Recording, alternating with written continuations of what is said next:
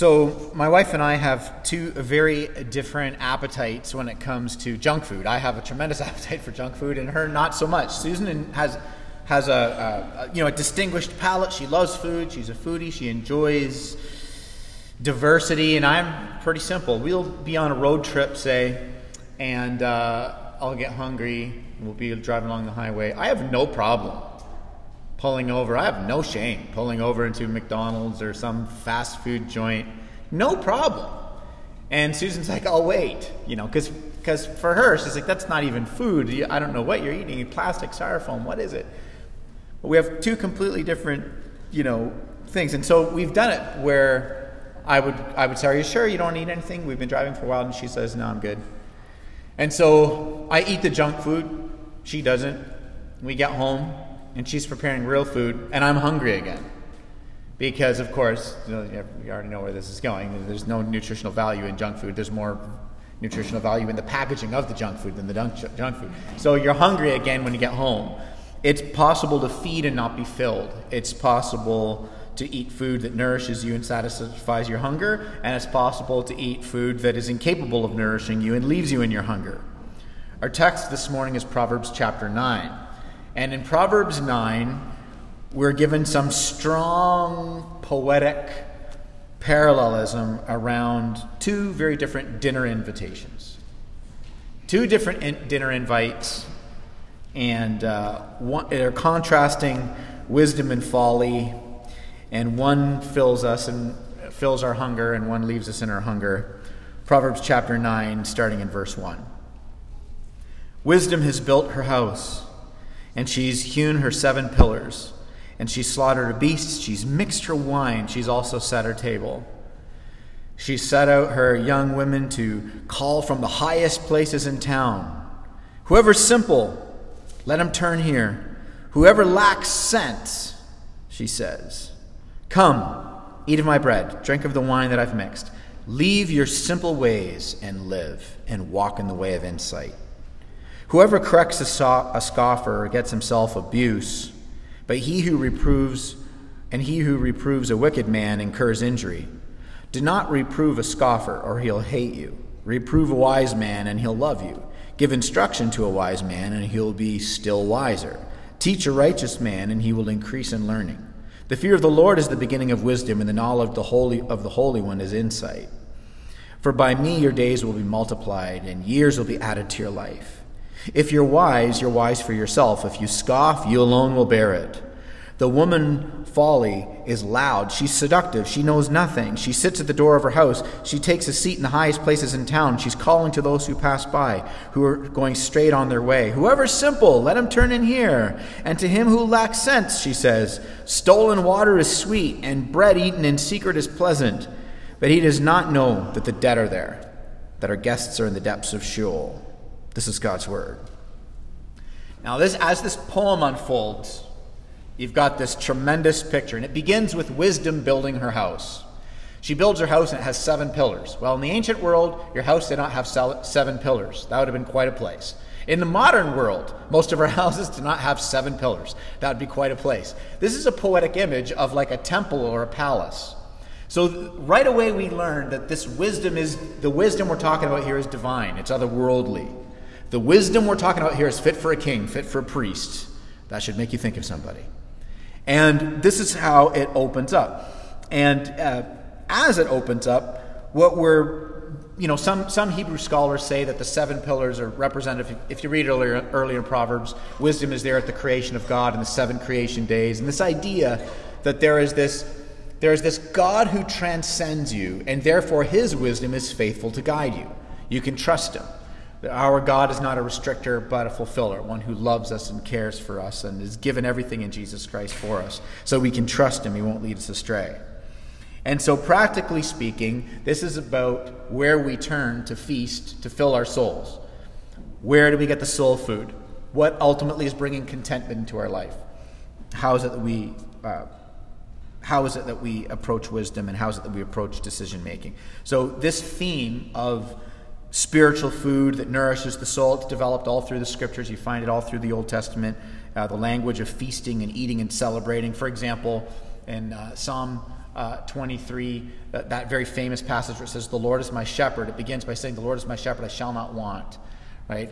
God is Jesus Christ is my shepherd. I lack nothing. I need nothing. There's a contentment. There's a nourished soul. There's a fulfillment there. So you've got this picture all through the Old Testament. And wisdom literature is really calling us, as the children of God, to walk in the implications of a grace-drenched adoption. Like, it's calling us to think about this. If we are children of grace, then wisdom is going to look like living in imitation of the one who saved us in grace. And so Proverbs 9 does this by giving us two competing dinner invitations. That's what Proverbs 9 is. And this, the philosopher who wrote this, Solomon, he wants us to stop and meditate and think about getting these two contrasting dinner invitations, and on what basis do we RSVP? Because we are all RSVPing to one of them. We're either RSVPing to wisdom, we're RSVPing to foolishness, we are doing it. And so it's a good reminder for all of us, but for those of you who are here this morning, and you're considering Christian faith, you're thoughtfully exploring Christian faith, here's something fundamental you need to understand before I even unpack this text. It's that the life that the Christian lives, and right, this text is talking about a wise life, but the life that we live, whether wisdom, loving, right, ethical, that's not a life we live as a form of payment. It's from pleasure. We're not desiring to walk out the ethics of Proverbs 9 so that God will accept us. You see, on the basis of Jesus Christ and his perfection, his perfect love, his perfect wisdom, his perfect life, his atoning death, his resurrection, we as the children of God, we already have God's acceptance. So if you're exploring Christian faith this morning, you need to know this, or you're not going to understand as I walk through this text. This is from a position of pure pleasure that we desire this wisdom. The life of the Christian is pleasure, not payment. So, as we unpack Proverbs 9, we'll look at three things here. And of course, in every text we go to, there's always more than three things, but most preachers like me, who are simple guys, we just limit it to 3 things, 3 points in a poem. It helps us to remember things. But anyways, here's the first one. 3 themes we can pull out of Proverbs 9. The first one is that we feed on what appeals to our appetite. We feed on what appeals to our appetite. The second thing is God's grace reorients our appetite, and that reorientation looks like correction. And then the third thing is that as our appetite for God's wisdom increases, contentment increases. So we're going to unpack those. Here's the first one again. The first thing is that we feed on what appeals to our appetite. Now, we've got this poetic imagery of these 2 women, and this image of 2 women culminates into the tale of 2 meals, right? A meal of virtue, a meal of vice, meal of wisdom, meal of foolishness. And when you look at verses 2 through 5, I want you to notice that wisdom's meal, wisdom is appealing to your soul with meat and wine and bread. And the meal of foolishness is bread and water. You look at those verses and you notice that. And it's an excellent image of this. There's a big difference between if you were to eat day after day after day meat and wine versus bread and water, right? And those are the 2 meals that are being presented. And but in verse 17, with the way that foolishness presents it, the lady wisdom says, she's shouting from the rooftops, and foolish woman is shouting from the rooftops. They both shout the same thing: "Come to my dinner invite." And one has substance and one does not. And the way that foolishness depicts the bread and water is in the emblematic poem. She says, "Hey, stolen water is sweet, and bread eaten in secret, is what does she say? How does she say it? It's fantastic. It's excellent. It's what does that mean? Stolen water is sweet. Water tastes like nothing. Ancient water tasted like warm nothing." And she's like, "No, it's sweet." This is like a euphemism for illicit sex.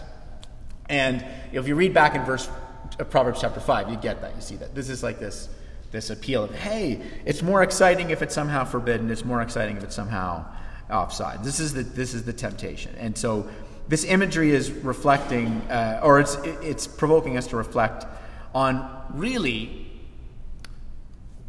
what's attractive to our soul. RSVPing for God's wisdom or RSVPing for the foolishness that is outside of God's wisdom, that kind of is tantalizing to us. And so that's where this poem begins, is saying what's actually attractive to you. And so there's obviously practical applications in regards to sexual ethics, but this is actually pushing further than simply the sexual ethics.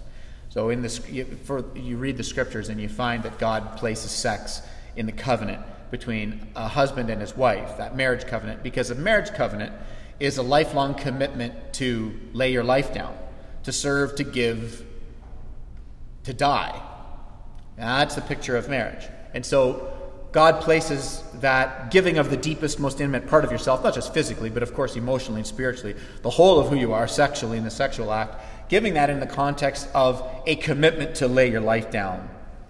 And so he places it there. If you're a single person, then the scriptures reveal to you that you're not defined by your sexuality, that you are actually significantly more than your sexuality, because Jesus, God personified, comes and he is a single man, and he's fully human and he's fully satisfied, and he doesn't engage sexually in order to be fulfilled human. And so when God comes in human form and lives a perfectly loving and fulfilled, purposeful life, you find that we're not defined by our sexuality. And today in our culture, the prevailing conversation, at least in our generation, is that you very much are defined by your sexuality. But consider for a moment how incredibly limiting that is if you're a single person, if you're a person who's struggling with something either mentally or physically where you're incapable of being fulfilled sexually. What does that mean for these people? Are they somehow not living, lives of fulfillment? Is that possible? So the Christian sexual ethics provoke us to think about things, and you can think about those things, which would be appropriate here, Proverbs 9. But it's actually going beyond just that sexual ethic, because all throughout the Old Testament, God uses sexual language to talk about the condition of the hearts of his people. So you'll keep reading in the Old Testament. It sounds a lot like God is saying, "You're cheating on me." And he uses that language because he's saying you've at the depths of your soul gone and you've moved somewhere else. So the purpose of this kind of sexual imagery is to make us think about faithfulness and unfaithfulness. Because when you're faithful in a marriage, or you're faithful to God, right, in terms of our love and our worship for him, faithfulness describes a soul that's curved away from itself, right, to live for another. But unfaithfulness describes a soul that's curved in on itself and ends up preferring itself and using others because it's operating in a sort of not an others-centered love, not a God-directed love, but an inward curved idolatrous love.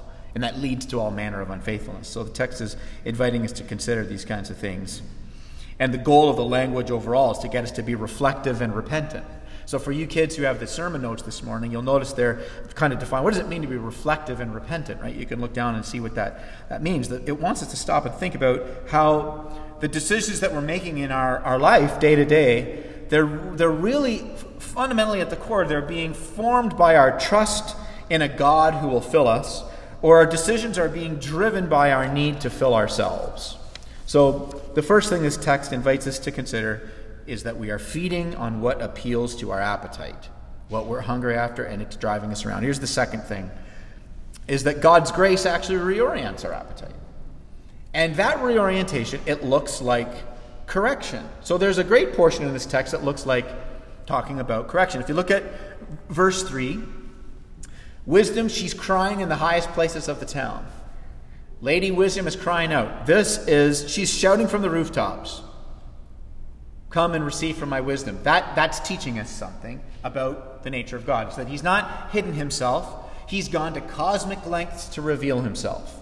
Right? You can look out in nature at the cosmos, whether through the grandiose, through a telescope, or just the mind, boggling precision in our existence through a microscope. And either way, God has gone to great lengths to reveal himself. He's shouted his existence, he's shouted his love and grace from the rooftops. The cross is the most recognizable symbol on the planet. You can go anywhere and you can draw a cross in a country where you don't speak the language, and they'll be like, I know exactly what you're talking about, because God has not hidden himself. He's gone to great lengths to reveal himself, so that in revealing himself, he can reorient our wayward appetites, draw us to him, and of course, enjoy him for all of eternity, ultimately. But this is what you find. After the resurrection of Jesus Christ, just like here in Proverbs 9, wisdom is screaming it from the rooftops, you've got the apostles shouting the resurrection from the rooftops. You've got the Apostle Paul saying to, if you go back, if you study Roman antiquity, you'll find he's having a conversation with Porcius Festivus and King Agrippa, both Roman rulers in the first century, right, in your history books. And Paul says to them, guys, this resurrection wasn't done in a corner. He's like, the whole world knows that Jesus Christ is risen from the dead, right? In the second century, you've got the Roman Emperor Celsus is trying to shut down this explosion of Christian worship in the Greco-Roman world, which physically speaking would make no sense, but of course hundreds of people saw the resurrected Christ. It created a ruckus in the first century. Wisdom has always been shouting from the housetops. I mean, I could take you through the whole Old Testament. God's been shouting from the housetops. In Genesis and creation. Yeah, in Exodus, as he's saying to Pharaoh, let my people go, he's systematically, the 10 plagues, if you study Egyptian theology, you will find that the 10 plagues are representative of 10 different Egyptian gods that the Egyptians worshipped. So God systematically, he just takes a kill shot to 10 of the gods. He's shouting from the rooftops, guess who the true God is? Turn. Always done this. Look at verse 6 of Proverbs 9. It says, leave your simple ways, right? Leave your simple ways and walk in my insight. You know, that's a big ask from us humans, to leave our ways and walk in his insight, because we are so committed to having things figured out. In order to have God's wisdom and insight, we've got to have hearts that are postured to want to understand God and not stand over God. That, of course, requires the grace of God to move on our hearts and our minds through the preaching of Christ so we can even do this. But wisdom says, leave your simple ways and walk in my insight. Now, I'm talking to the church, so I'm talking to people who our hearts and our minds and our eyes have been opened by the grace of God.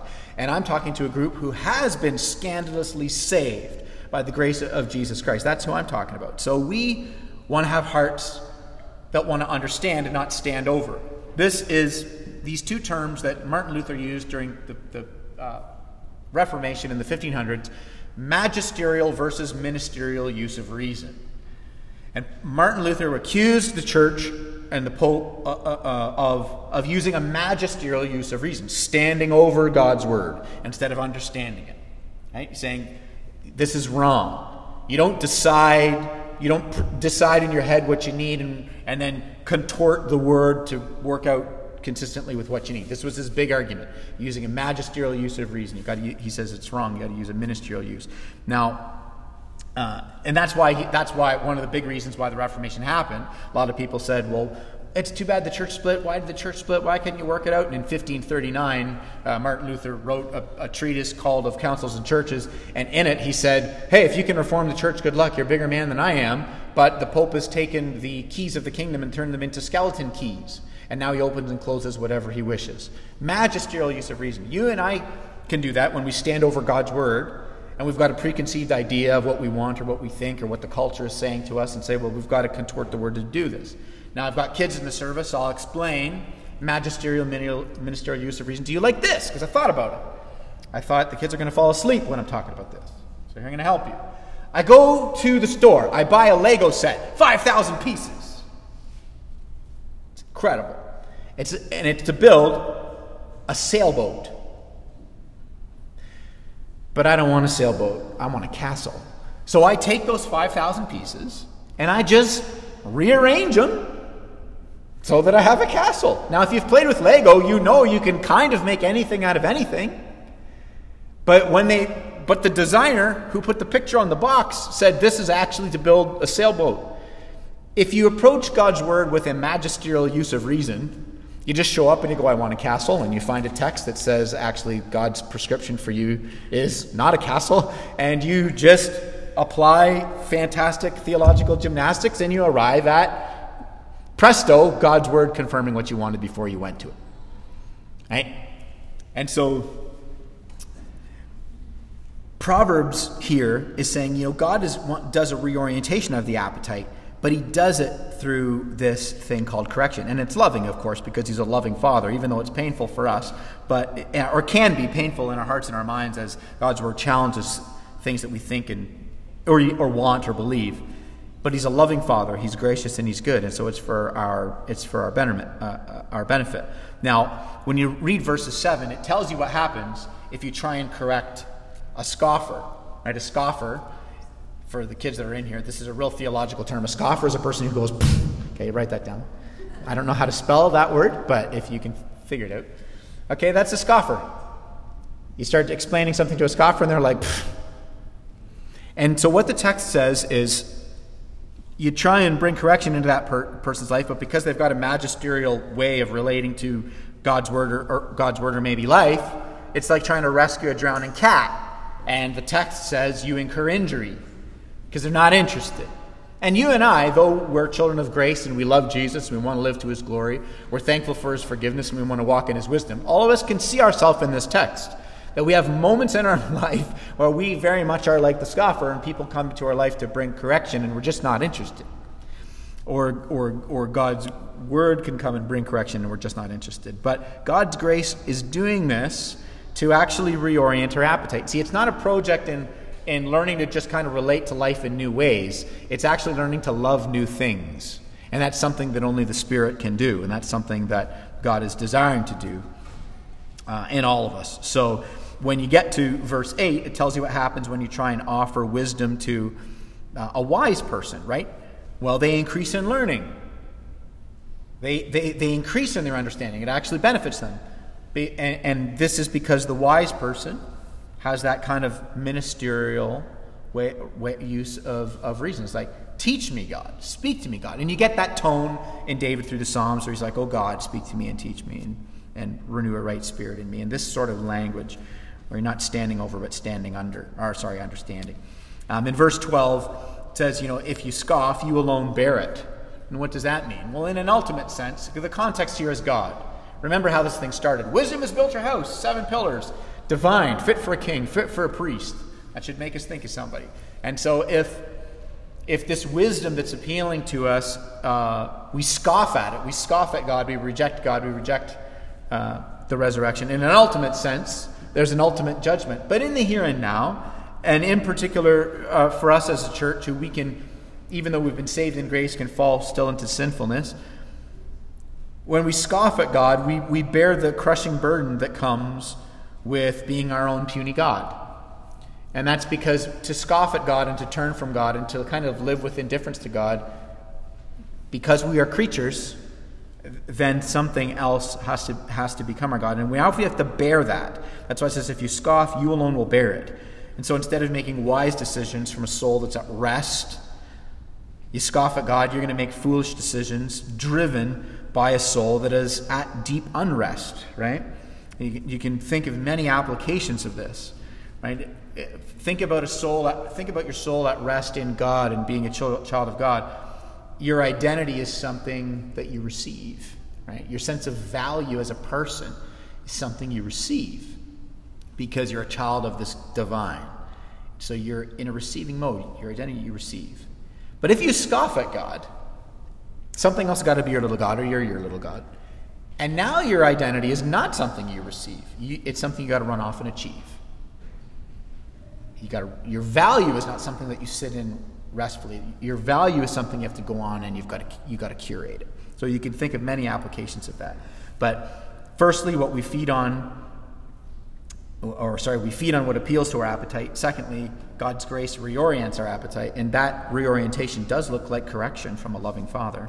And then thirdly, as our appetite for God's wisdom increases, our contentment increases. So this contentment is a large theme that you can reflect on much more than I'm going to be able to do just this morning. But think about it. You got to eat. Everybody's got to eat. 2 dinner invitations are coming your way. Which one do you RSVP to? And we've got a modern day proverb, I think, about hunger, and it goes like this: don't go to the grocery store while you're hungry, right?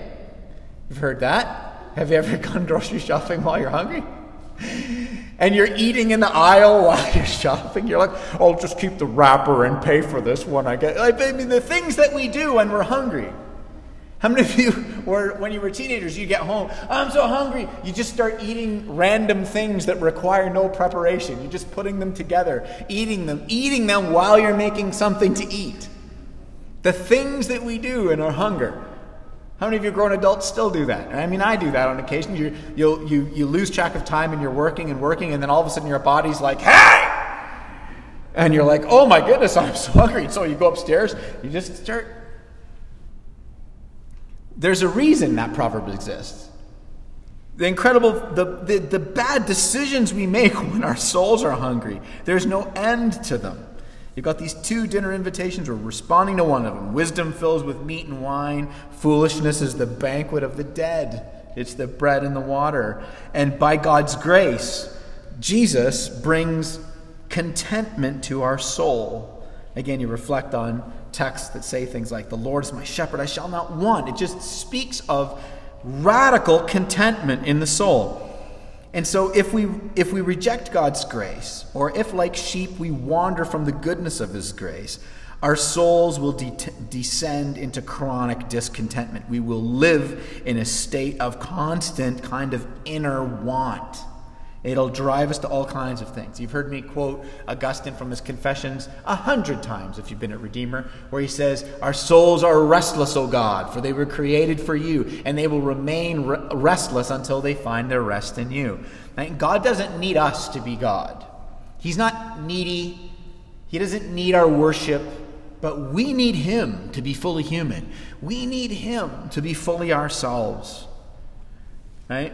And so the call to worship, wisdom calling us to the worship of God and to the rest in God, the contentment of God, it's not because God is a cosmic narcissist. Right? C.S. Lewis wrote in his book, The Abolition of Man, he said, you can't make God any less God by denying him worship than a crazy person can put out the sun by scribbling the word darkness on the wall of their cell. So it's not about God needing anything from us, but us truly at our core needing him. And if at our core our soul is in discontent, there's not enough booze, there's not enough career opportunities, there's not enough vacation destinations, there's not enough sex, there's not enough degrees or toys in your garage or trips to the mall. There is not enough to bring contentment. We are all worshipers. And something is on the throne. And whatever it is determining the dinner RSVP. It is determining where we get the soul food. It is wisdom's feast, or it is the fool's banquet of the dead. But when our heart is at rest in God's grace, we become increasingly wise in our relationships, in our vocation, in our pursuit of education, what we're going to do next, where we turn for recreation. Right? We become wise because none of those things are fundamentally the source of our contentment. We're actually approaching decision-making in all of those things from a place of inner contentment, because we know that our life is safe in the hands of God. And so we're free to be wise and not foolish. As our appetite for God's wisdom increases, our contentment increases. Verse 5 says, come, eat of my bread, drink of my wine. Leave your simple ways and live. Walk in the ways of insight. Eating bread and drinking wine, that should remind us of something. I mean, this is the fellowship of the church centered around the Lord's Supper. And the Lord's table, this is wisdom's feast. This is wisdom's feast. This is the feast of insight, of remembering the perfectly loving, wise life of Christ, of remembering Jesus Christ, wisdom personified, of remembering the atoning, sin-absolving, death-erasing death of Christ. We celebrate here at the Lord's table every week at Redeemer, and we celebrate that by grace and faith we're united to Christ. We marvel that we've been given the perfect, righteous record of Christ. And so now, as children of grace, what choice do we have? But that from freedom, desire to live to the glory of grace, a desire to imitate and to sit under his wisdom and have our hearts and our minds reoriented by the wisdom of Christ. And so we rest in this church. We eat and we drink of wisdom's feast, the bread and the wine, remembering Jesus Christ, the power and wisdom who created all things. Jesus Christ, the exact image of the Father. Jesus Christ, the perfect revelation of goodness and wisdom. Jesus Christ, the one who is sustaining everything, and you by his powerful word. So turn to him, church, you and your children. Turn to him, and you will find contentment in your soul. You will find rest in your weariness. You will find wisdom for your life. Amen.